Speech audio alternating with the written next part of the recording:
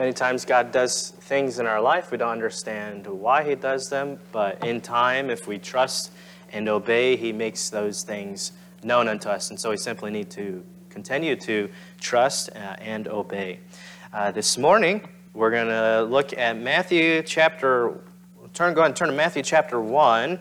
We'll be looking at quite a few verses this morning throughout the Bible, but it's, of course, Christmas season, and during the Christmas season, there are a lot of words that we hear, usually exclusively or most often during the Christmas season. And we're going to look at one of those words this morning, but some of them that just came to mind, I think about Noel. We hear the word Noel at Christmas time. We don't really say it any other time of the year, but Noel is just means Christmas or a Christmas carol. It's a song that we sing at Christmas. I think about the word manger. Of course, mangers are used all the time to feed cattle, to feed livestock. But when we hear manger, especially during this time of the year, we're brought back to the time that Christ, he was born and placed in a manger. Think about Bethlehem. It's, of course, a town. People live there. Even today, there's a town called Bethlehem. But Bethlehem, when we hear in Bethlehem, we think about usually where Christ was born, in the town of Bethlehem. So there are many words that we hear, especially around Christmas, that remind us of different ideas during Christmas. And this morning, we're going to look at one of the names of Christ, and that is Emmanuel. We don't really refer to Christ that often as Emmanuel, except around Christmas time, but Emmanuel, of course, we know that the Bible tells us that the name Emmanuel, it means God with us, and we can be thankful and rejoice that God, he's not just with us at Christmas time, though he is, but he's with us all the time. He's with us every day and throughout the whole year. And so we should I want to take a minute this morning and consider some of the implications, some of the blessings that we have, knowing that Emmanuel is with us, that God is with us. How many world religions do you know where their God humbled themselves and came to live among men? There aren't any. We only read of the God of the Bible, the one true God. He humbled himself. He came as a baby. He was born and placed in a manger. His audience was some livestock, just a few shepherds, and of course Mary and Joseph. And that was his humble birth, his humble coming to the world to live among us, to live among men, the very people who would put him to death, the very people he came to die to save, despised him and hated him and sinned against him, but he loves us anyway, and he came to live among us. And so this morning, I want us to consider some ways that God is with us, that Emmanuel is with us, and that we get to experience him each and every day of our life. And it should be one of the most encouraging reminders to us as believers that God, he is with us. He walks with us. He helps us. He's with us each and every day. And the Bible says that he will never leave us nor forsake us. The Bible says in Hebrews 13:5, "Let your conversation be without covetousness, and be content with such things as ye have, for he hath said, I will never leave thee nor forsake thee." Deuteronomy chapter 31, verses 6 through 8 say this, "Be strong and of a good courage. Fear not, nor be afraid of them. For the Lord thy God, he it is that doth go with thee. He will not fail thee, nor forsake thee." And Moses called unto Joshua and said unto him in the sight of all Israel, "Be strong and of a good courage, for thou must go with this people unto the land which the Lord hath sworn unto their fathers to give them. And thou shalt cause them to inherit it. And the Lord, he it is that doth go before thee. He will be with thee. He will not fail thee, neither forsake thee. Fear not, neither be dismayed." So this morning, I want us to consider 6 ways that we see from the Bible that God is with us. I want us to learn about Emmanuel this morning, that he is with us. We have enemies in our life that would seek to cause us to become discouraged, fearful, worried, doubting God, but we can have faith knowing that God is with us and He does not leave us or forsake us. And so this morning, we're going to see 6 ways that He is with us. Look at Matthew chapter 1, verse 23, if you would. Matthew chapter 1 and verse 23. The Bible says, Behold, a virgin shall be with child, and shall bring forth a son, and they shall call his name Emmanuel, which being interpreted is God with us. Let's pray. Dear God, I thank you for this day that you've given us, and I thank you again for the opportunity that we have to come together as a church to worship you, to look at your word this morning, God, and to consider the reality that you are with us. And when the devil and this world and our flesh would desire for us to forget that, to live in fear, Lord, we are reminded that you are with us. You do not forsake us. Lord, that you want to guide us and protect us and help us. God, I ask that you help us to consider these blessings this morning and to leave here encouraged and worshiping our Emmanuel, you, Lord, that you are with us. And so I ask that you'd help me, Lord, to be emptied of self this morning, to be filled with your Spirit. And God, I pray that you would do what only you can do this morning, and that's to speak to our hearts. I pray all of this in Jesus' name. Amen.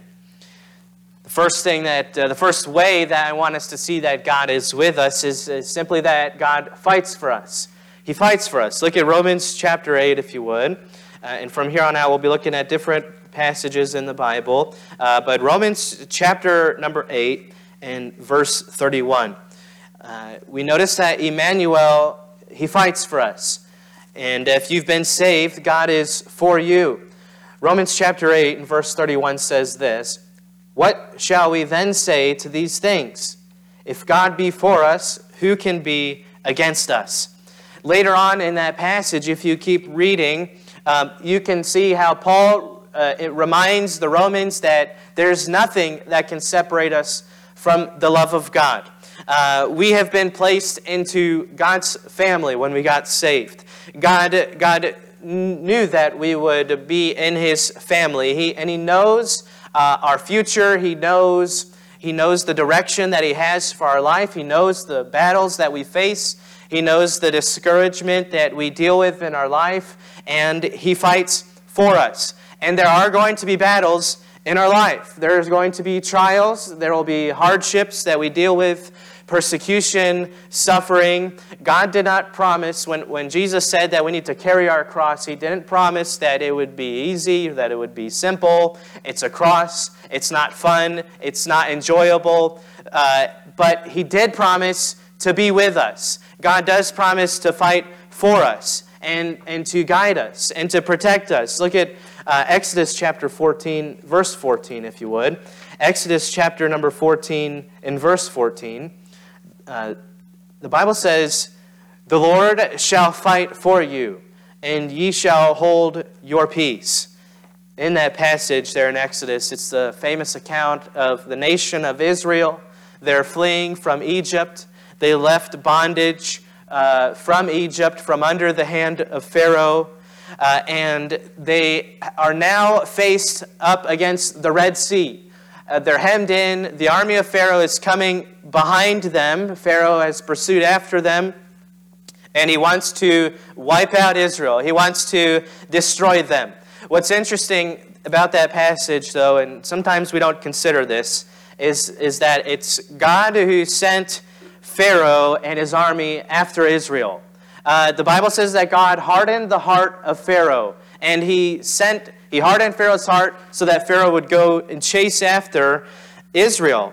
And the reason that God does that, the reason that God allows Israel to be hemmed in by the Red Sea, by the army of Pharaoh, is so that they would realize that they had no other hope but God for their deliverance. It's so that they would stop relying on themselves. It's so that they would stop relying on their own strength, their own wisdom, and that they would turn to God alone in faith for deliverance, for help, and for strength. And so the army comes. They're stuck.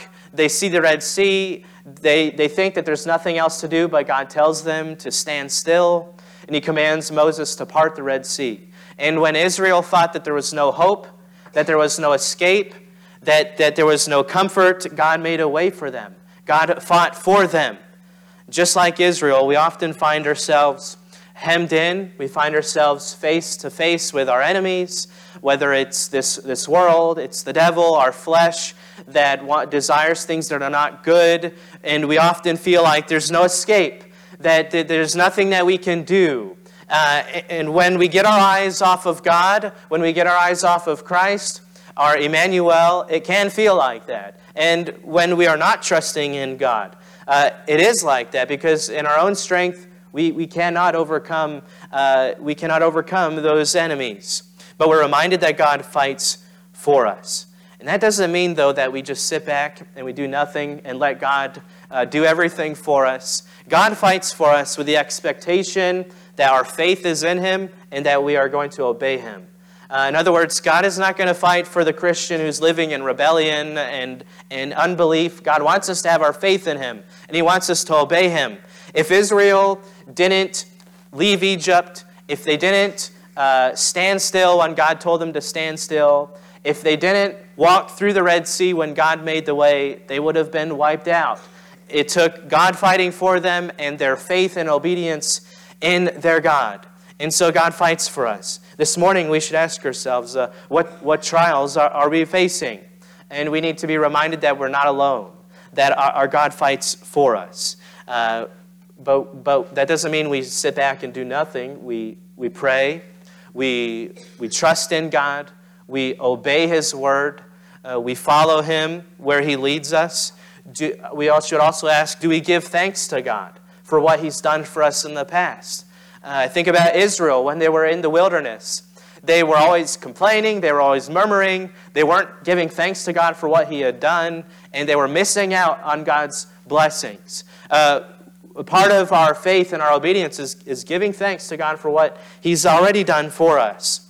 And so this morning we see that Emmanuel, he's with us, and that he fights for us. And we can lean on our God for strength in those battles. Can lean on him for his help. And we can be encouraged knowing that Emmanuel fights for us.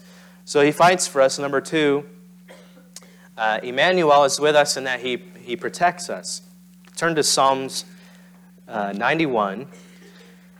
Psalm 91 in verses 2 through 4.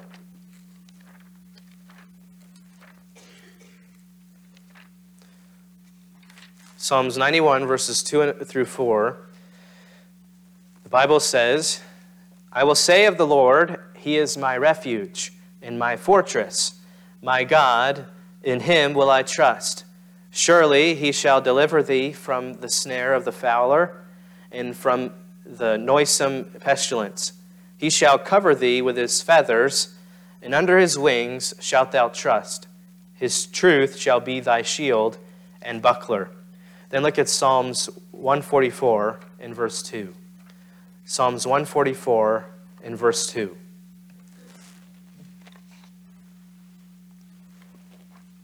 This is one of David's psalms. He says, my goodness and my fortress, my high tower and my deliverer, my shield, and he in whom I trust, who subdueth my people under me.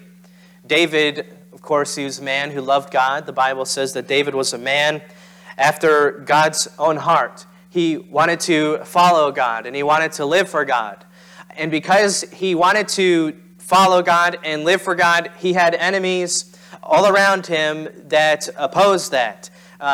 You read about David's life, and you see how he had friends who betrayed him. He had family who betrayed him. He had all kinds of enemies from different nations around him that despised him for following God, that despised him for wanting to do what was right. But David, he knew that God fought for him, as we just saw. He knew that God fought for him in his battles. But David, as we see in Psalm 144 and verse 2, he was reminded that his Lord also protected him. That his Lord, in other words, was a place that he could run to when he could no longer fight. When he had no more strength to keep going, he could run to his fortress, his refuge, his Emmanuel, for protection when there was nothing else that he could do. And so he tells us in Psalm 144 and verse 2 that the Lord, he calls him his high tower. His high tower, and that's important. In ancient times, a high tower, it was a place of protection that the people in the city, they would run to in times of attack, in times of danger. We see an example of this in the Bible, actually, in Judges chapter 9, verses 50 and 51. The Bible says, "Then went Abimelech to Thebez and encamped against Thebez and took it. But there was a strong tower within the city, and thither fled all the men and women and all they of the city, and shut it to them, and gat them up to the top of the tower." And so the people of the city, they would run to this high tower for protection, and the soldiers would be outside fighting on behalf of the people. And so the high tower was a place for the defenseless to run to. And it's important to understand what David is recognizing here. David is recognizing that there were times in his life when he was defenseless, when there was nothing that he could do to fight in his own strength, and all he could do was to run to his high tower, the one who could protect him in times of danger. It's been said that God, he will never give us more than he can handle. But the truth is, though, that we often face things that we cannot handle, that we cannot deal with in our own strength. It's too much for us, but it's not too much for God. And we should go to him, and we should trust in him because he can help us, and he can protect us. The Bible says in Proverbs 18:10, "The name of the Lord is a strong tower. The righteous runneth into it and is safe."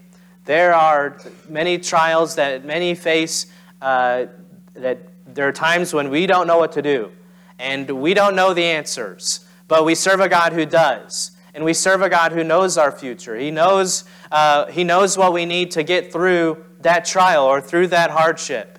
And that's when we go to him for protection as our high tower. By the way, those who are on top of the high tower, those who are outside the high tower, they could see the battle that was going on, while those who were inside couldn't see what was going on.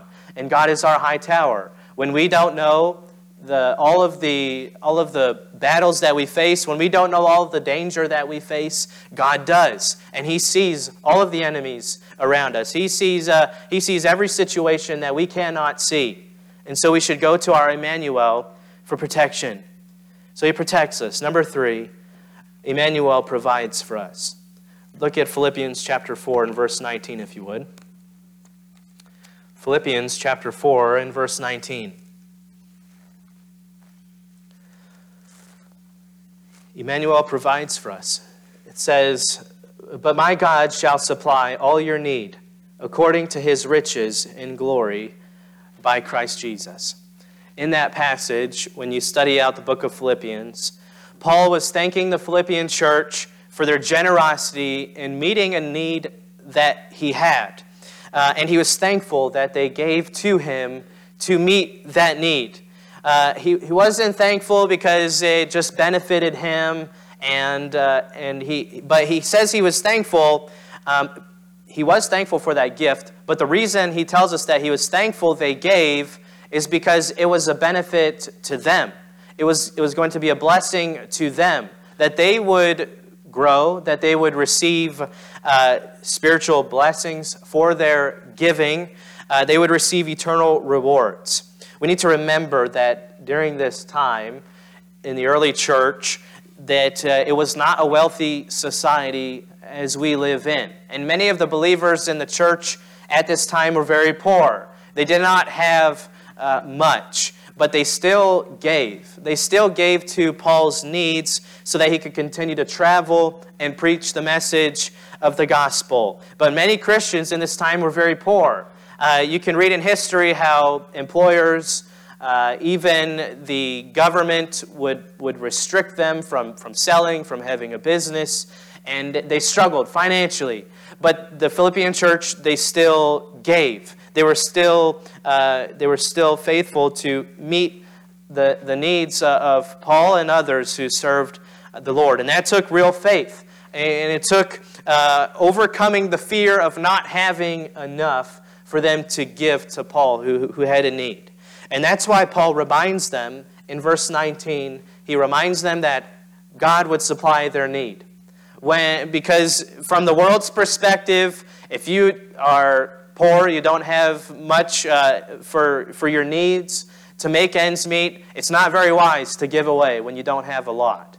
It's not very wise to do that from the world's eyes. But in God's economy, giving is what makes us spiritually rich.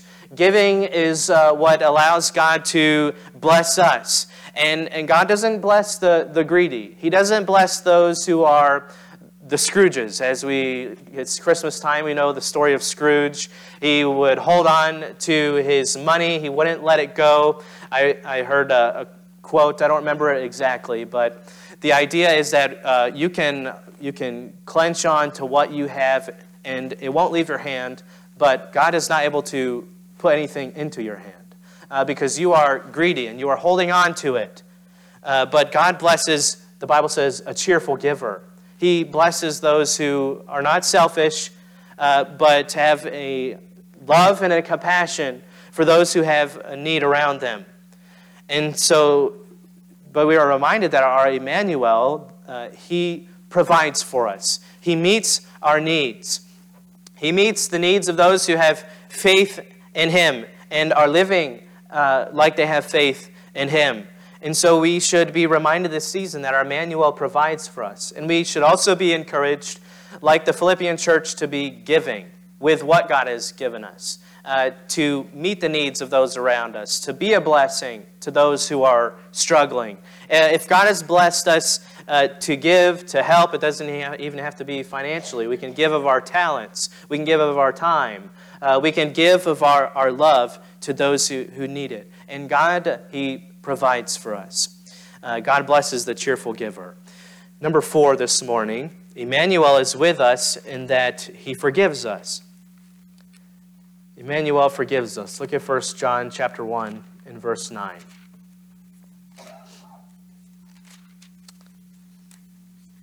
First John chapter 1 and verse 9 says, "If we confess our sins, he is faithful and just to forgive us our sins and to cleanse us from all unrighteousness."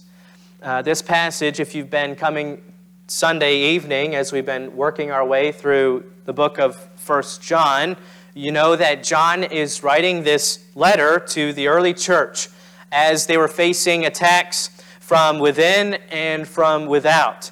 And the early church, they needed to be reminded that even though they weren't perfect, they were not sinless. They struggled with sin because of this flesh. They needed to be reminded that God would not stop loving them simply because they had sinned, and that there was opportunity for them to confess and God would forgive them. In other words, just because they sinned didn't mean God kicked them out of his family. He still loved them and he wanted to forgive them. And so they needed to confess their sins, and God is faithful and just to forgive them.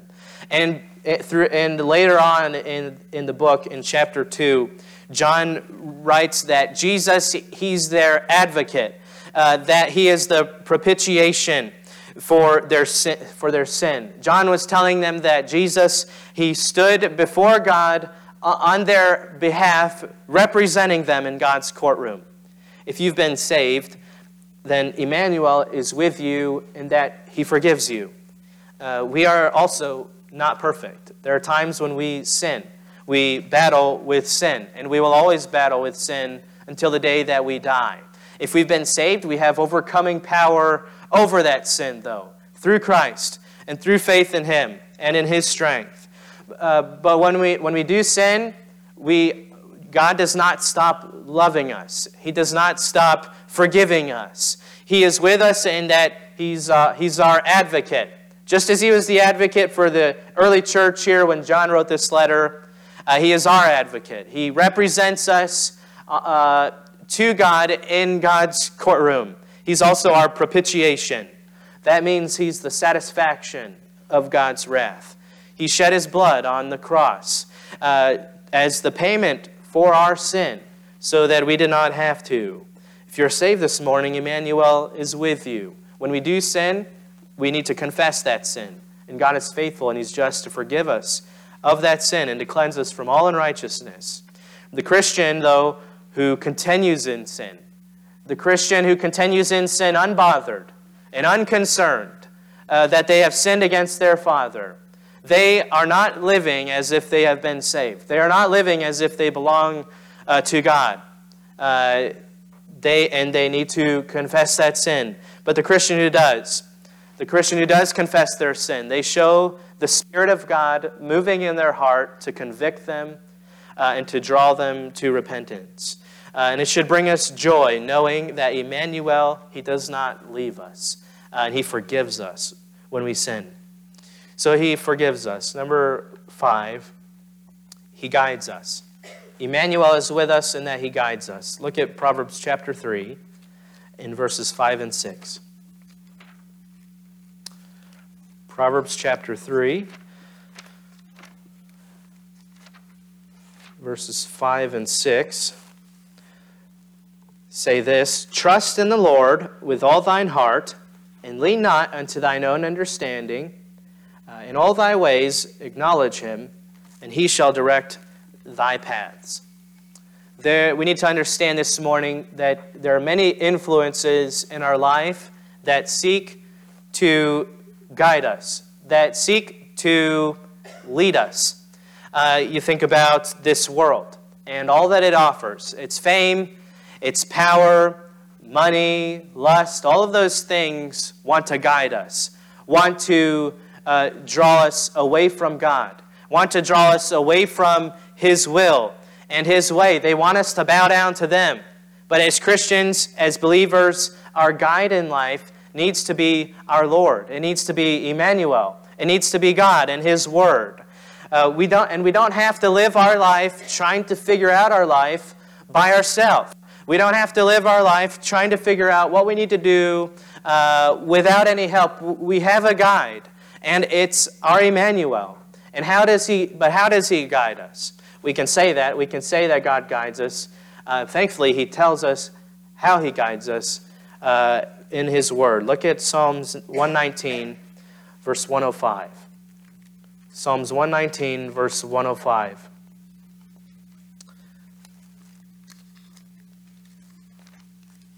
It says, Thy word is a lamp unto my feet and a light unto my path.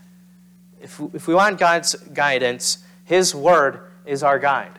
His word is the lamp to our feet. If you've ever gone walking on a trail at nighttime, you bring a flashlight with you so that you can see the steps you're going to take. But it doesn't illuminate the final destination. It illuminates the next few steps along the path.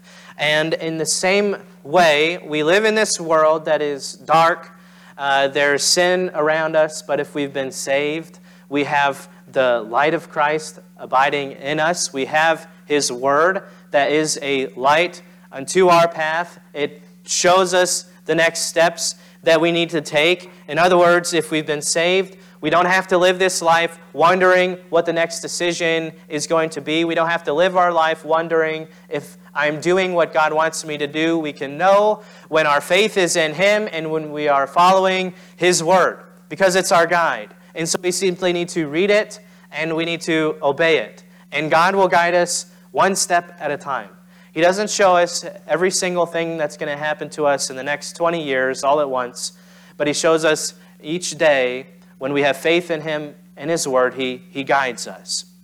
But do we even take time to consider what God would have us to do in our life? Or do we wake up, we eat breakfast, we get dressed, we go to work, we eat dinner, and we go back to sleep and never once asked, God, what would you have me to do today?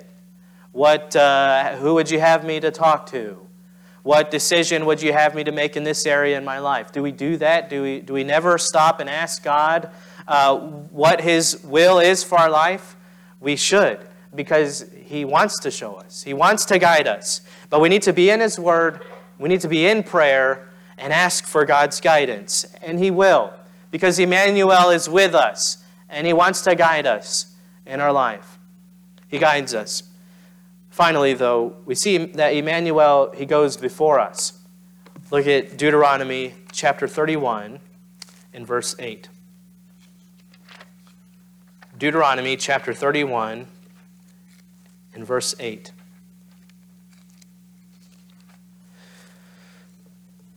It's easy to say that we should follow God, and we should, but how can we be confident in knowing that God's will is the best plan for our life? How can we be assured of that? We can be assured because He goes before us. So Deuteronomy chapter 31 and verse 8 says this, "And the Lord, He it is that doth go before thee. He will be with thee, and He will not fail thee, neither forsake thee. Fear not, neither be dismayed." In this passage here, Israel is just about to cross the Jordan River into the Promised Land, and they've spent over 40 years now wandering in the wilderness, following Moses. But Moses, he's old, he's about to die, and Joshua is about to take his place in leading the children of Israel. And God would not allow Moses to enter the Promised Land because of Moses' sin against God. You remember God told Moses to speak to the rock, and he struck the rock. And because of that sin, God told Moses, you are not going to enter the Promised Land. The rest of Israel will. Joshua will lead them, but you will not, because of his disobedience. But Moses, he doesn't let that stop him from doing all that he can to help Israel. He doesn't let that stop him from continuing to serve God. And so he, from then on, starts to train Joshua to become his replacement, to do what he's been doing in leading Israel in the Promised Land. And so Moses, in verse 8, he's talking to Joshua, and he is encouraging him that God is going to prepare the way, that God has already gone before them into the Promised Land. Because in the Promised Land, there were many battles that they would face. There were many enemies that they would face. But God had already been there. God had already seen the steps that they were going to take. God already knew the decisions that they were going to make. And God had already been there. There are no surprises with God. There are surprises with us all the time. We're caught off guard all the time. But that never happens to God because He's already gone before us. And He is preparing the way for us. He is setting up our future, the Bible says, for our ultimate good, not for evil. Sometimes that means going through hardships. We don't like to think of hardships as good things. But in God's eyes, they are for our good. It's like exercise. When you exercise, it's not fun. Sometimes it hurts, especially afterwards when you have sores. But exercise builds muscle. It builds strength. And that's what trials and hardships do in our spiritual life. They strengthen us. They help us to grow. And God has prepared those things ahead of time in our life. And He will fight with. He'll fight for us. He will guide us. He will protect us. He will provide for us. And He goes before us in those times. Look at Jeremiah chapter 29 and verse 11, if you would. Jeremiah chapter 29 and verse 11. This is going to be the last passage of Scripture we'll look at this morning. Jeremiah 29 and verse 11, the Bible says, "For I know the thoughts that I think towards you, saith the Lord, thoughts of peace and not of evil, to give you an expected end." Why is it expected? Because God knows it. God, He expects it because He's been there. He knows our future when we don't. He opens up doors for us, and you can think of doors as opportunities, as situations. He opens up those things not for our evil, but they are for our peace, when our faith is in Him alone and when we're obeying Him. And so He goes before us. This morning, I hope you have a personal relationship with Emmanuel. Because if you are not saved, he is not with you. The Bible says if you are not saved, you are an enemy of God. His thoughts towards you are not ones of peace until we are saved. And he wants to save each person that ever lived.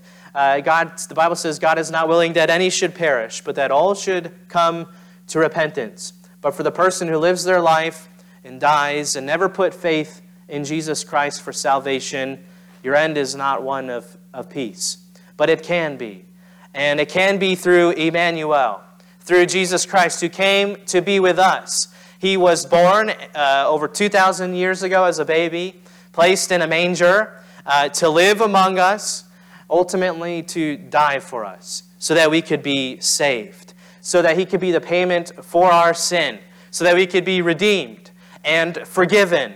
And he wants to give you his Spirit. He wants to live within you, and he wants to be with you. He wants to be your Emmanuel, but you must receive that gift of forgiveness by faith. You must repent and put your faith in Jesus Christ alone, and he will forgive you, and he will be your Emmanuel.